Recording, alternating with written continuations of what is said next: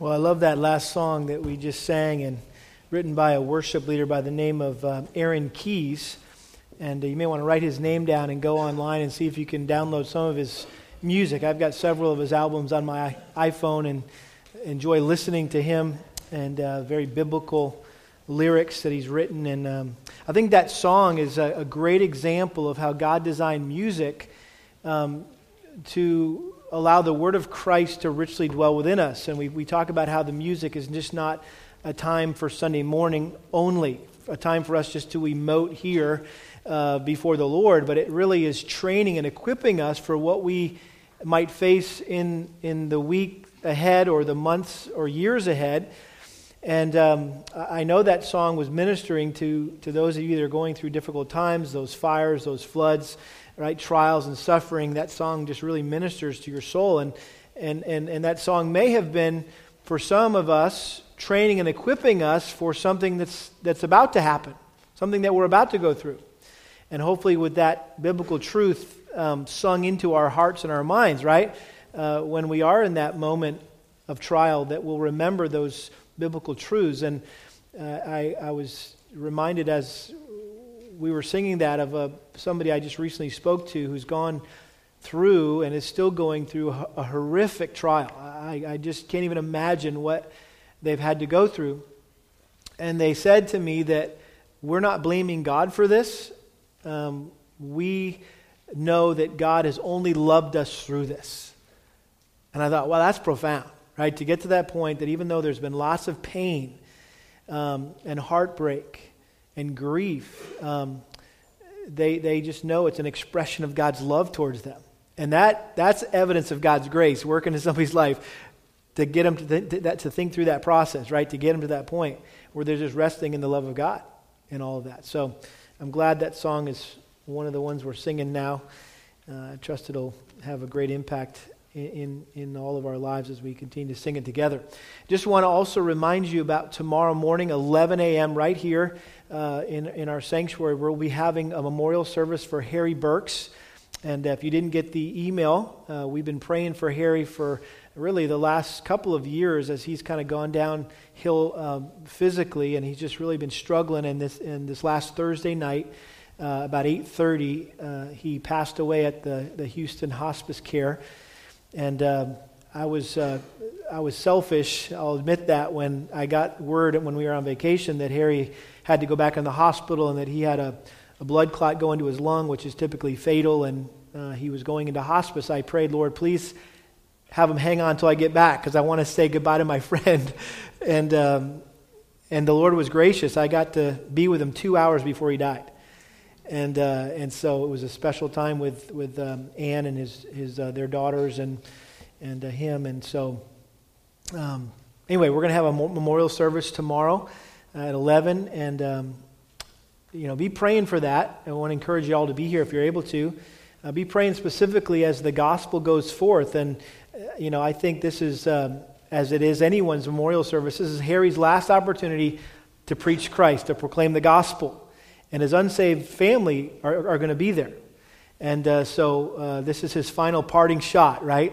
And he lived well. And so his memorial service is going to be easy to do because Harry exalted Christ with his life. And so I just get to talk about how much Harry loved Christ. And so we'd appreciate your prayers for that, and specifically for his unsaved family. And, if you didn't know Harry, you wouldn't understand Harry, and you probably wouldn't even like Harry, okay?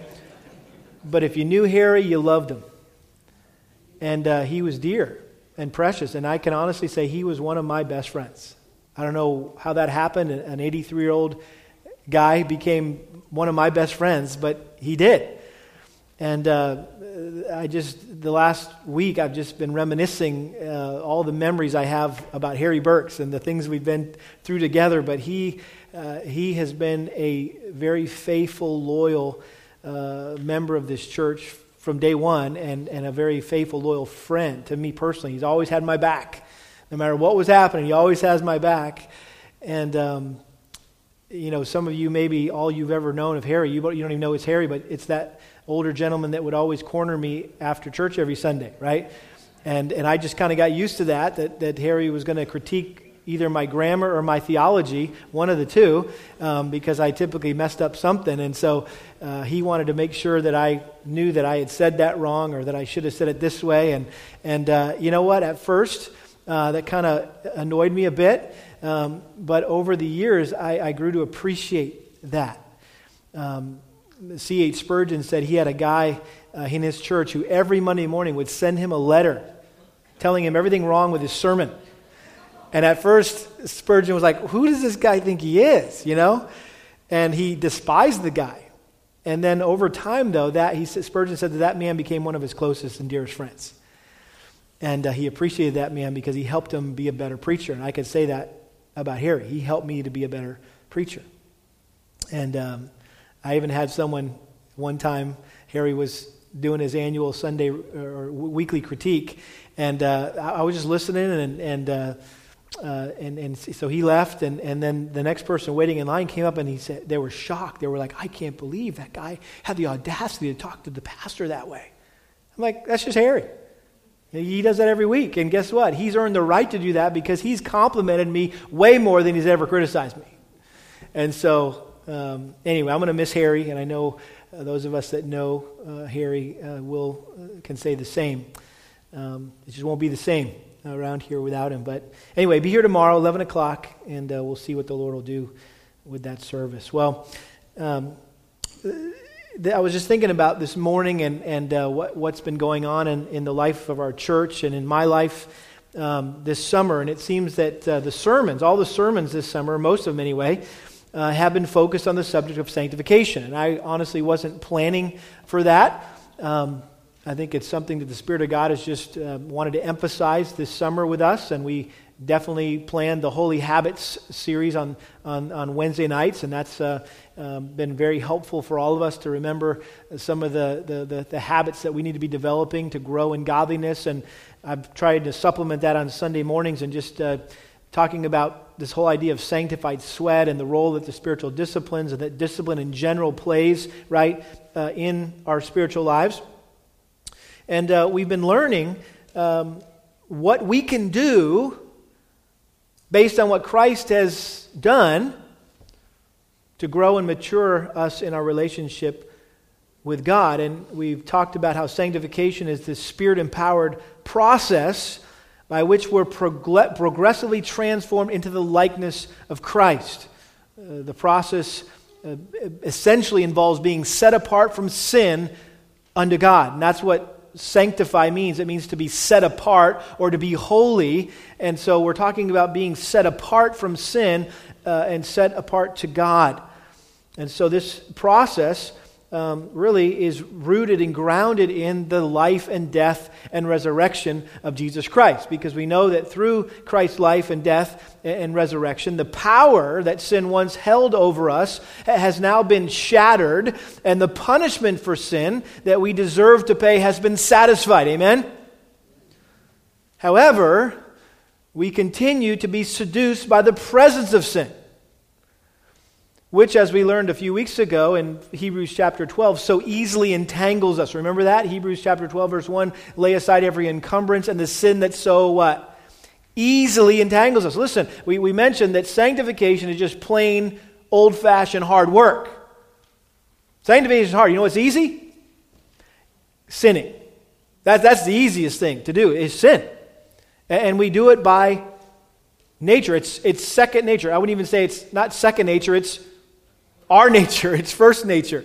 And so the easiest thing we can do in life is to sin and to get easily entangled in sin. And so that's why we need to spend the rest of our lives, as we've been talking about, warring against sin, battling and fighting sin, resisting sin, fleeing from sin, mortifying sin, laying aside sin, striving against sin, and you ready for this? And repenting of sin.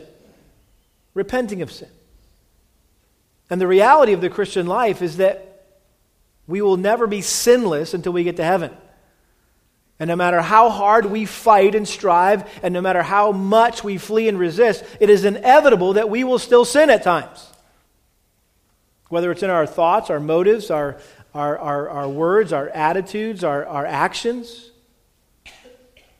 The issue is not whether or not we'll sin, but what we're going to do when we sin.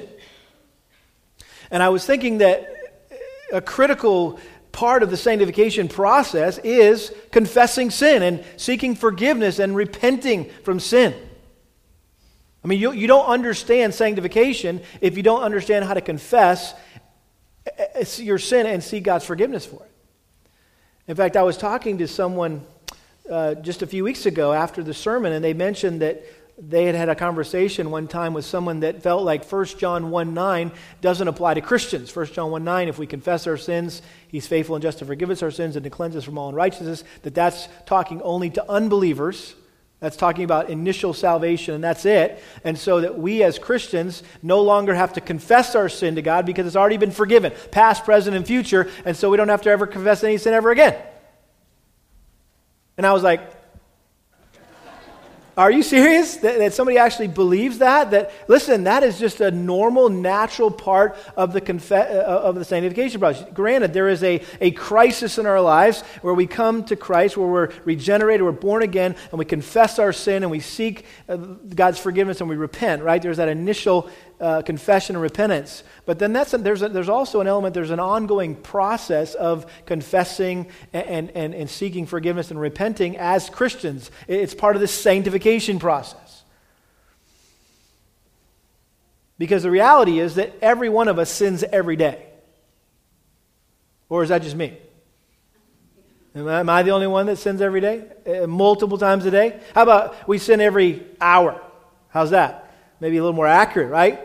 And whenever we sin, it's like we take a step away from God.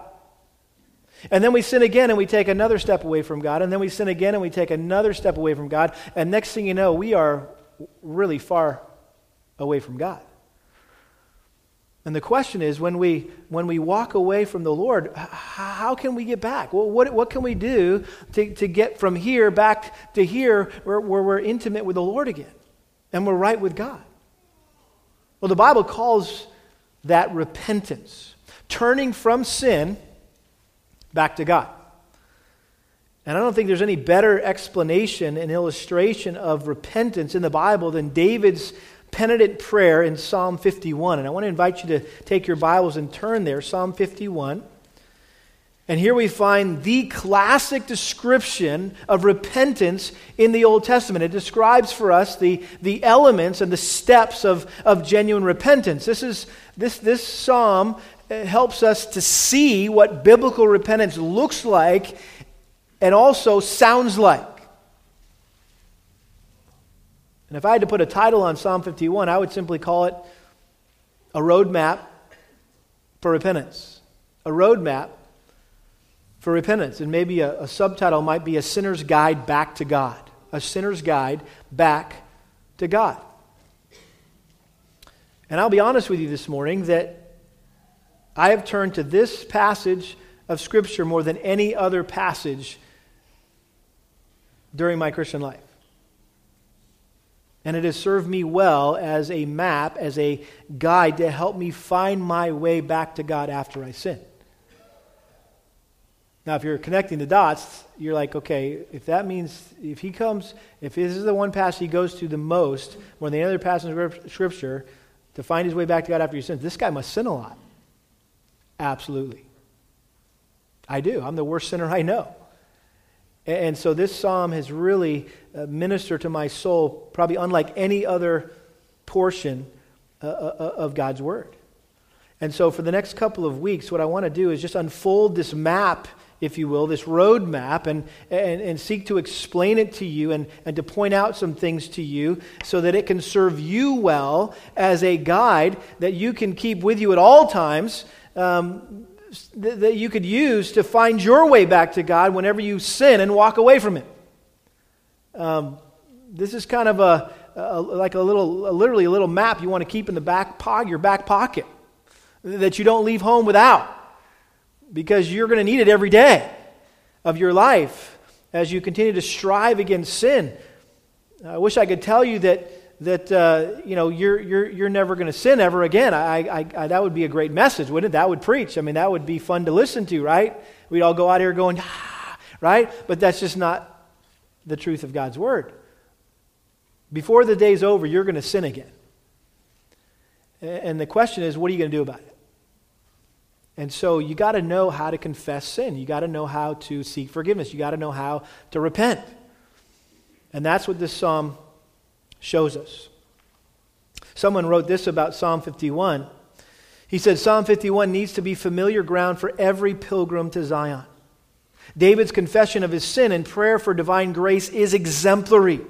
Many are the occasions when we need to imitate David's repentance in those seasons when we should deal honestly with God concerning our sins.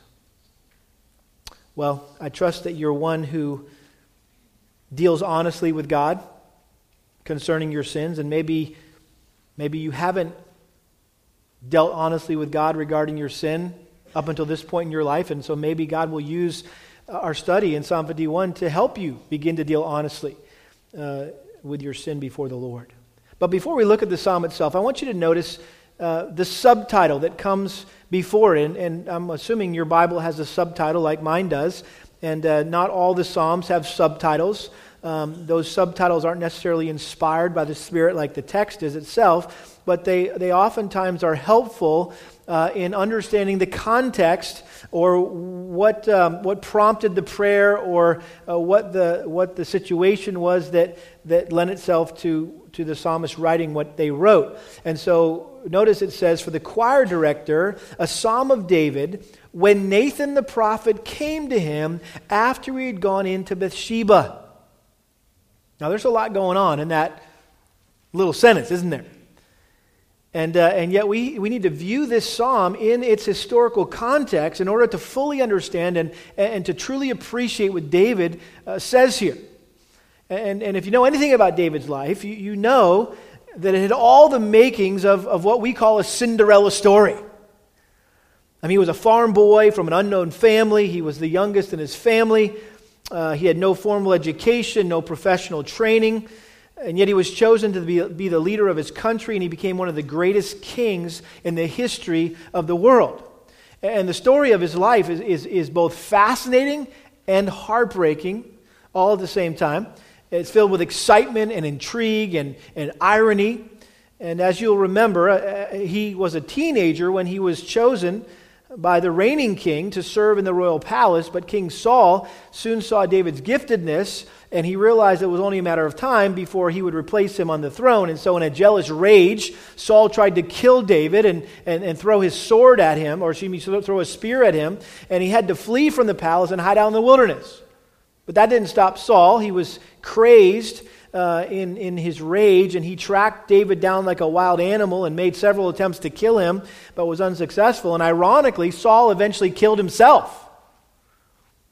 And just as he had expected, David was crowned king in his place, and David, from the very outset, experienced amazing and unprecedented success at the outset of his reign.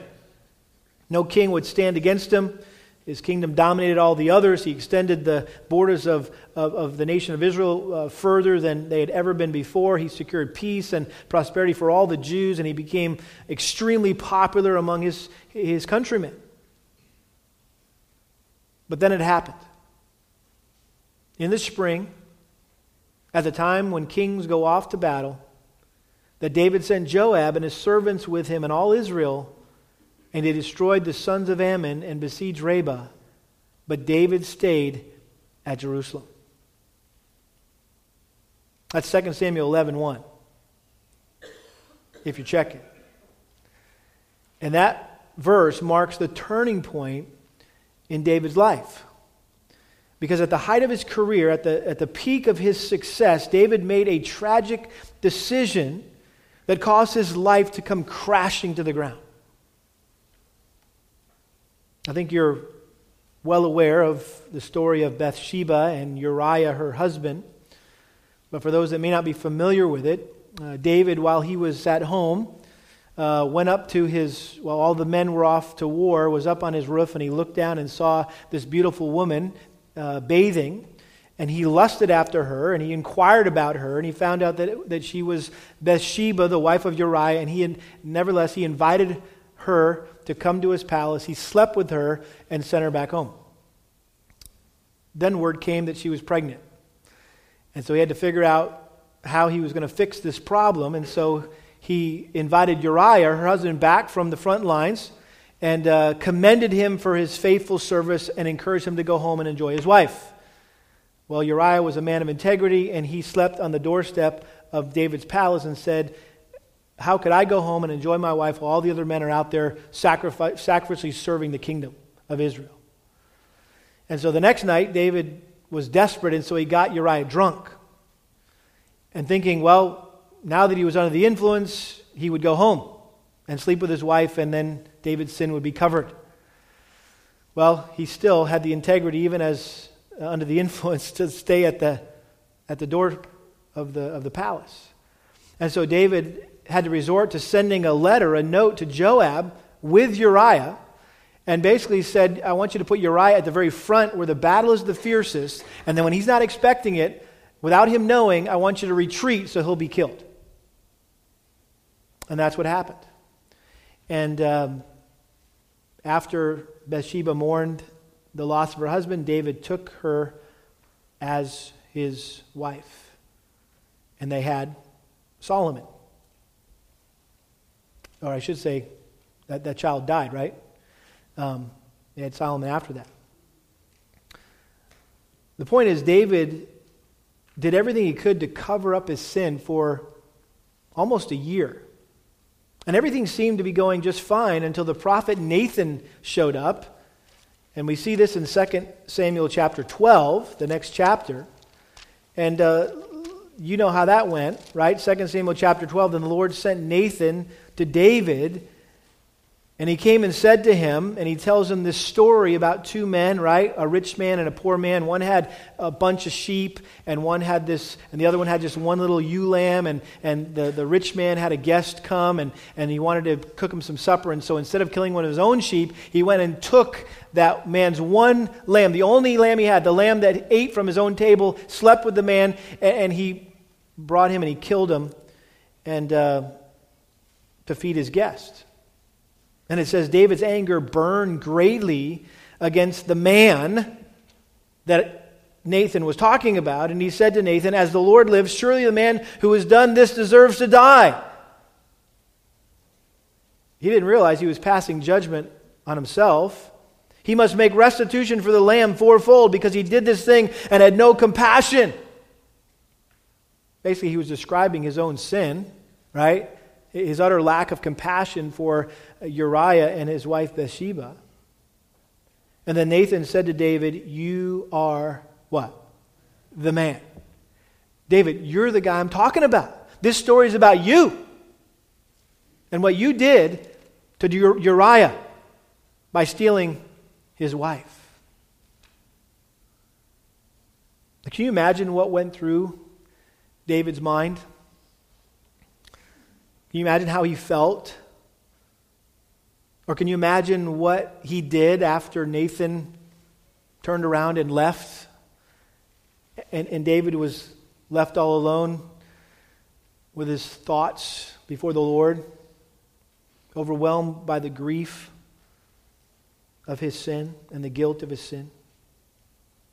Well, we don't have to imagine, because the Spirit of God preserved all of it for us here in Psalm 51. This is exactly what went through his mind. This is exactly how he felt. This is exactly what he did after Nathan left him.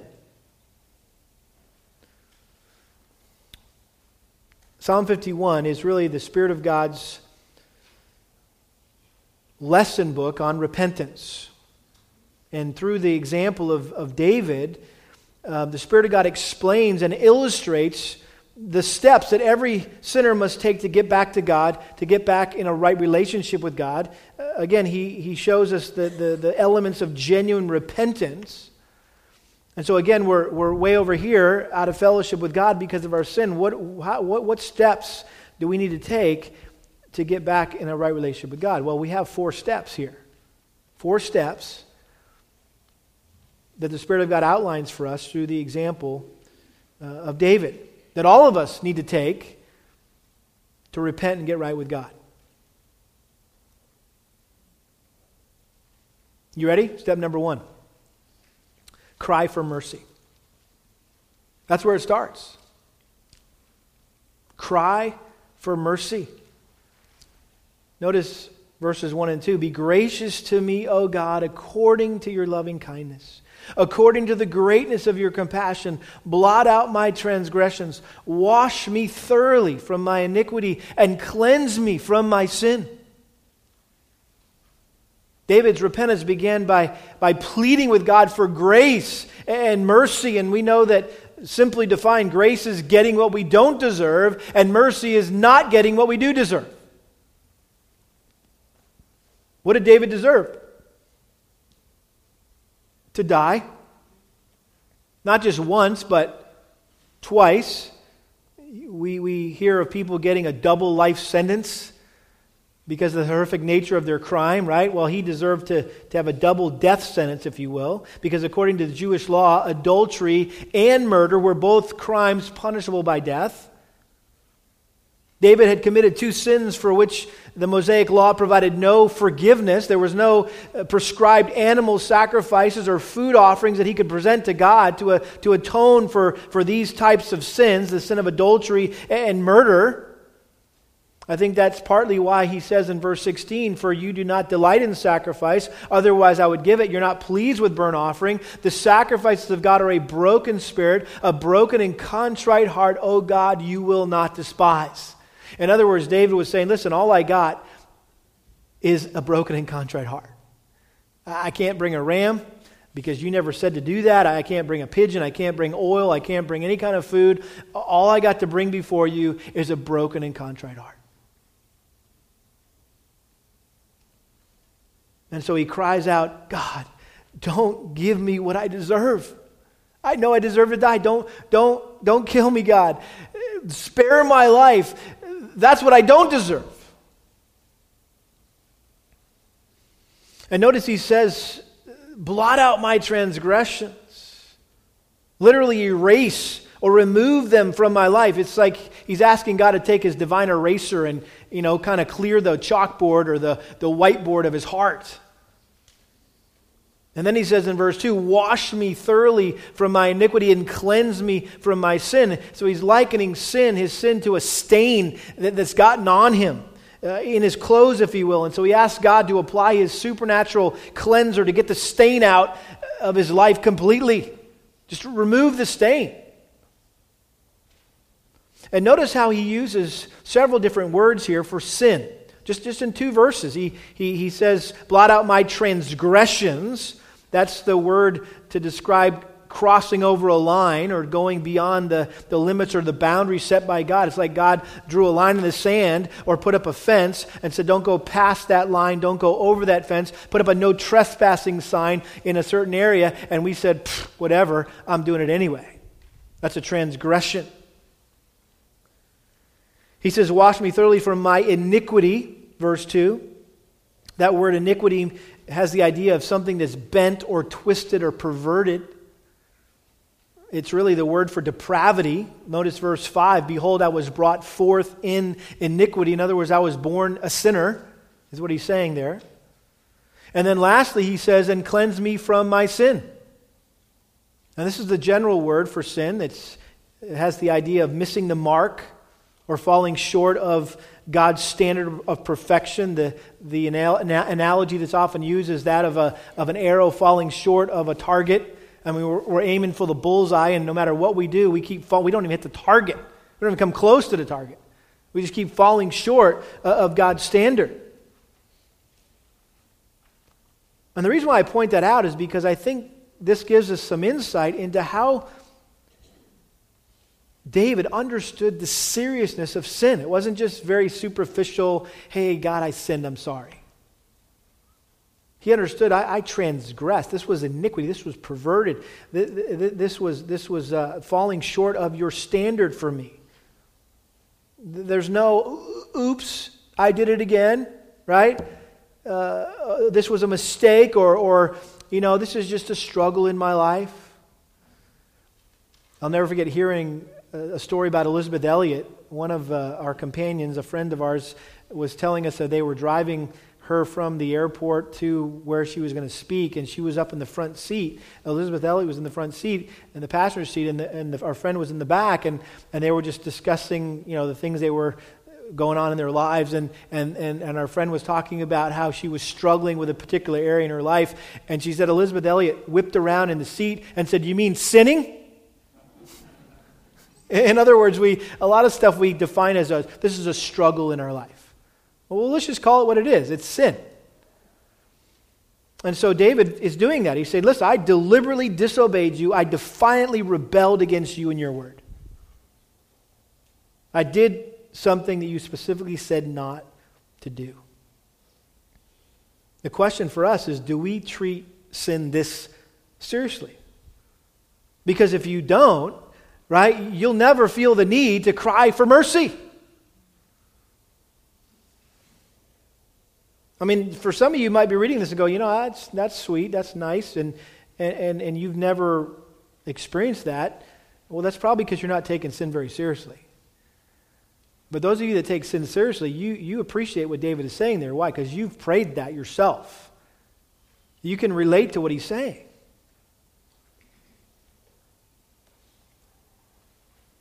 Now, if David knew how serious his sin was and that he deserved to be struck dead for it, where did he get the boldness to come before God and to cry for mercy? Well, notice that David not only understood the greatness of his sin, he also understood the greatness of God's love and compassion. Notice he says, "Be gracious to me, O God, according to your" what? Verse 1. "Your loving kindness, according to the greatness of your compassion." And so what David knew to be true about God and what he believed about God's character motivated him to repent. And I'm sure he knew what God had said of himself to Moses on Mount Sinai in Exodus chapter 34 when he revealed himself to Moses. And this is what he said, the Lord God, compassionate and gracious, slow to anger and abounding in loving kindness and truth, who keeps loving kindness for thousands, who forgives iniquity, transgression, and sin. Those words sound familiar?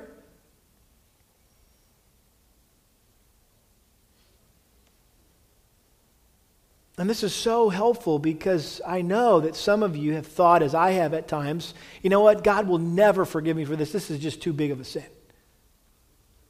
You ever thought that? May I remind you that the Bible says that God's grace is greater than our greatest sin. Amen? Or maybe you've said to yourself, you know what, there's no way I can go back and ask God to forgive me again for this because I've asked Him so many times already to forgive me for the same thing, and I just keep doing it. I'm not going to ask Him anymore. Well, may I remind you that it was Jesus who said that we are to forgive those who sin against us, how many times?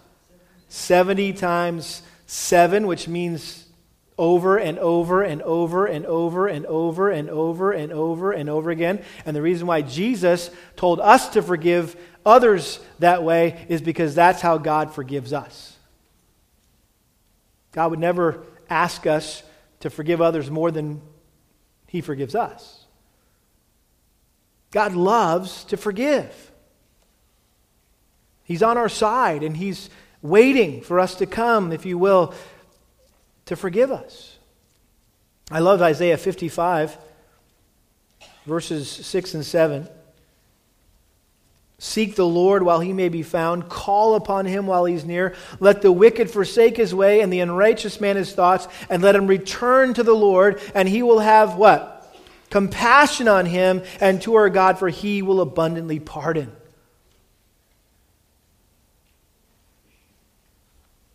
Don't ever wait. Don't ever wait around to return to the Lord. It's always a good time to repent. It's always a good time to turn around and come back to the Lord. Why? Because He's waiting to have compassion on us and to abundantly pardon our sin. We all need to be like that tax collector in Luke 18, right? Who wouldn't even come into the temple, and he simply stood at a distance and beat his chest and said, God, be merciful to me, the sinner.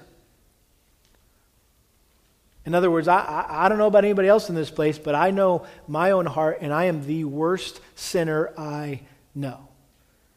And I'm unworthy. And so he simply cried to God, have mercy on me, the sinner. And it says that man went home what? Justified. Why? Because he humbled himself, whereas the other exalted himself. And so the first step that we need to take when we find ourselves over here out of fellowship with God is to turn around and you say, okay, I've turned around, now how do I get back there? The very first thing we do is we cry for mercy. We cry out for help is what we cry for. Secondly, the second step back to God, if you will, is to confess our sin. To confess our sin. Notice David's confession here in verses 3 through 6. For I know my transgressions, and my sin is ever before me. Against you, you only I have sinned and done what is evil in your sight, so that you are justified when you speak and blameless when you judge. Behold, I was brought forth in iniquity, and in sin my mother conceived me. Behold, you desired truth in the innermost being, and in the hidden part you will make me know wisdom. Notice that David didn't make a little quickie confession here, but he made a complete and thorough confession of his sin to the Lord. And I think there's some misunderstanding, in our minds about confession, as if it's just listing off, to God the things that we've done wrong that day, as if he doesn't already know, right? We get to the end of the day, Lord, forgive me for this and forgive me for that. And oh, remember, I did this. And God's up there going, yeah, I was there. You don't need to tell me what you've done. Confession is far more than just repeating to God the things that you've done, the ways you've sinned on a particular occasion. But to confess literally means to agree with God about our sin. To say the same thing as God does about our sin. That's what it means to confess. So it's not enough just to say, God, I swore today. I cussed that person out, or I got angry today. Well, God's like, yeah, I heard that, I saw that, I knew that. I could even see the evil motive in your heart today. And you say, Lord, that was wicked, that was evil, that was wrong, that was disobedient, that was rebellion, that was transgression, that was, right? That's what, so you're affirming what God has said in His Word about that particular sin. And David's a great example here. Look at the things that David agreed with God about his sin. First of all, he agreed with God that it was his fault. Notice verse 3. For I know my transgressions, and my sin is ever before me. Notice he's continuing on how he started. Be gracious to me, O God, according to your loving kindness. Blot out my transgressions. Wash me thoroughly from my iniquity and cleanse me from my sin. Do you see what David is saying? He was to blame. He wasn't plea bargaining here with God. He wasn't pleading insanity. He was pleading guilty. He wasn't making any excuses. He wasn't trying to blame anyone else. We're always trying to blame somebody else, aren't we? Well, I did do that, but if they hadn't, or if this had been...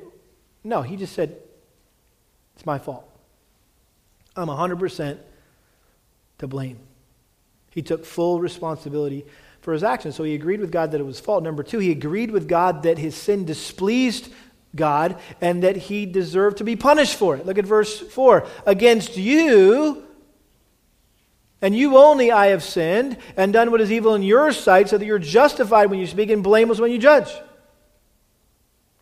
So David realized exactly what he had done. He hadn't sinned against Bathsheba or Uriah as much as he had sinned against who?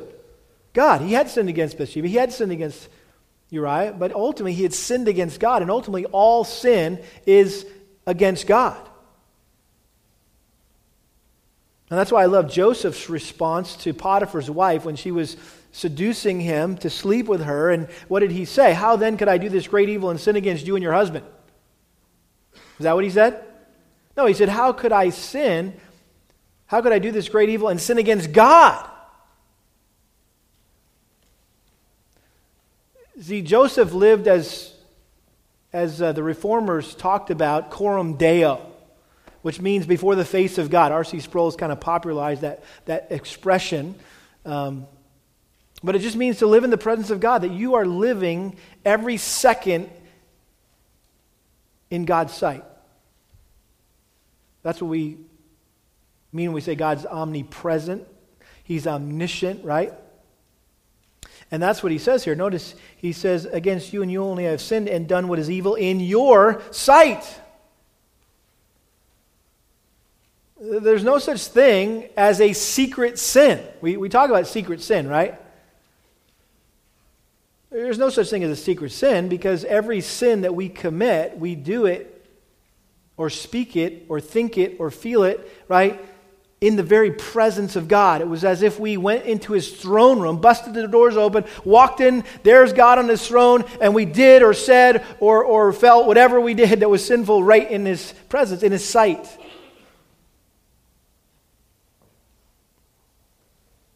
I've sinned in your sight. You saw what happened. I kind of, closed the curtains and shut the doors and had this little affair behind closed doors, but you saw the whole thing.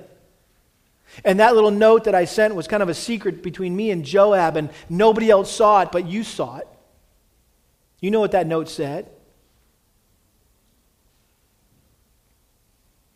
I have a good pastor friend who tells a story about how he was counseling a young couple who were dating, and they had gotten involved in some premarital sexual activity, and so thankfully God convicted them, and they came to him and they were just confessing to him and wanting to be accountable to him, and it was a great opportunity for him to shepherd them, and before he provided them comfort, he told them, he said, hey, I just want you to know somebody saw you.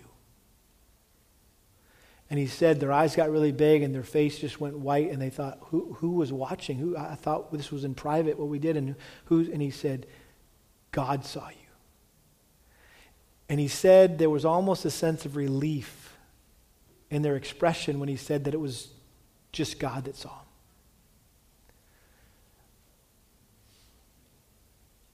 Hebrews 4:13 talks about how everything that is done, right, is done before the Lord. And there is no creature hidden from his sight, but all things are open and laid bare to the eyes of him with whom we have to do.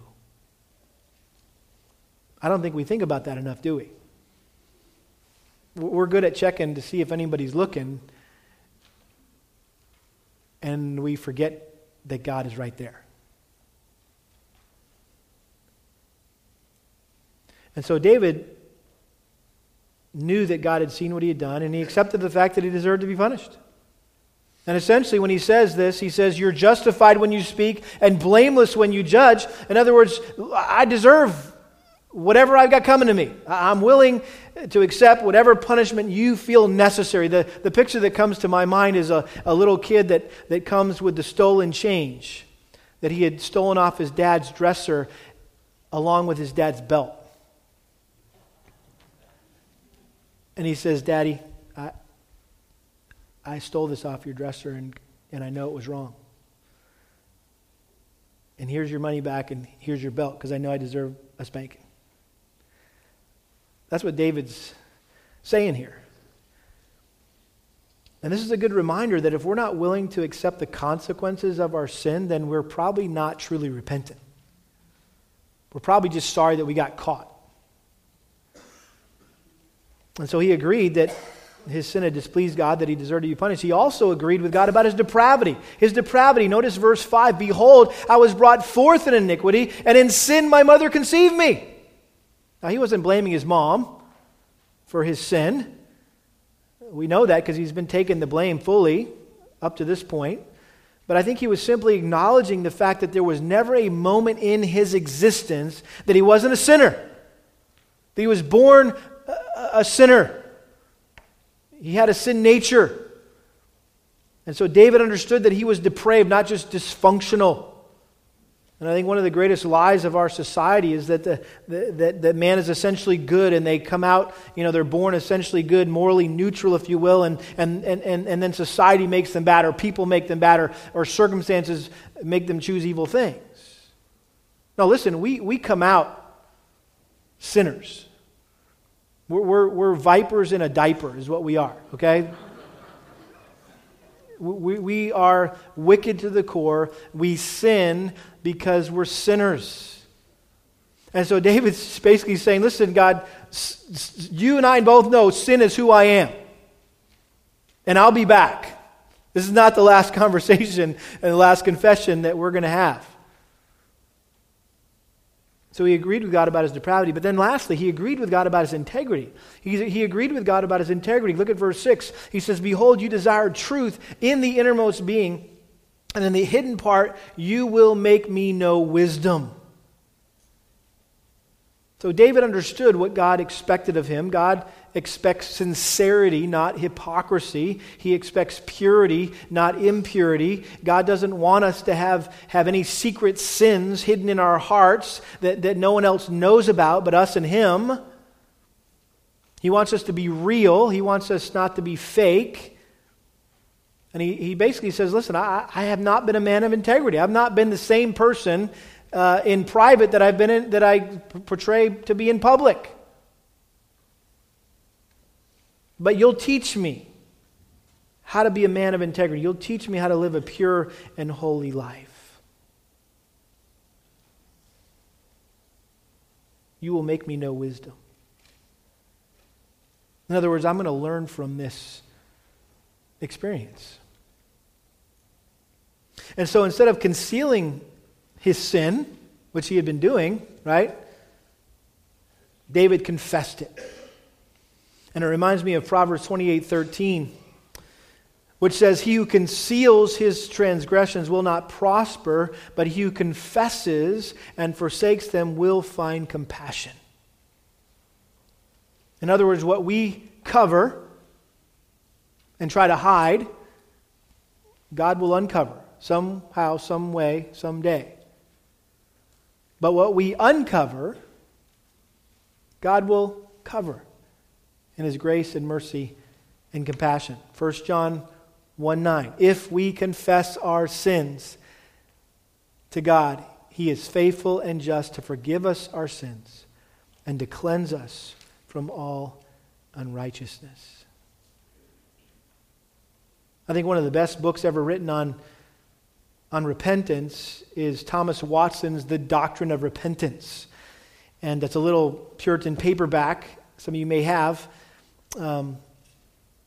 He was quoting Origen, an early church father, who said this, quote, confession is the vomit of the soul.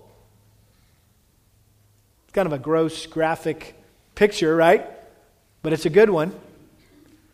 Because he says that if confession is the vomit of the soul, then our conscience is eased of the burden that lies on it.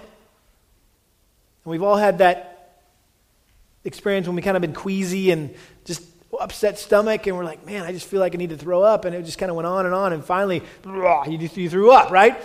And you felt better. You're like, man, I'm so glad. So at some point, you're like, I mean, I just want to throw up to get this over with, right?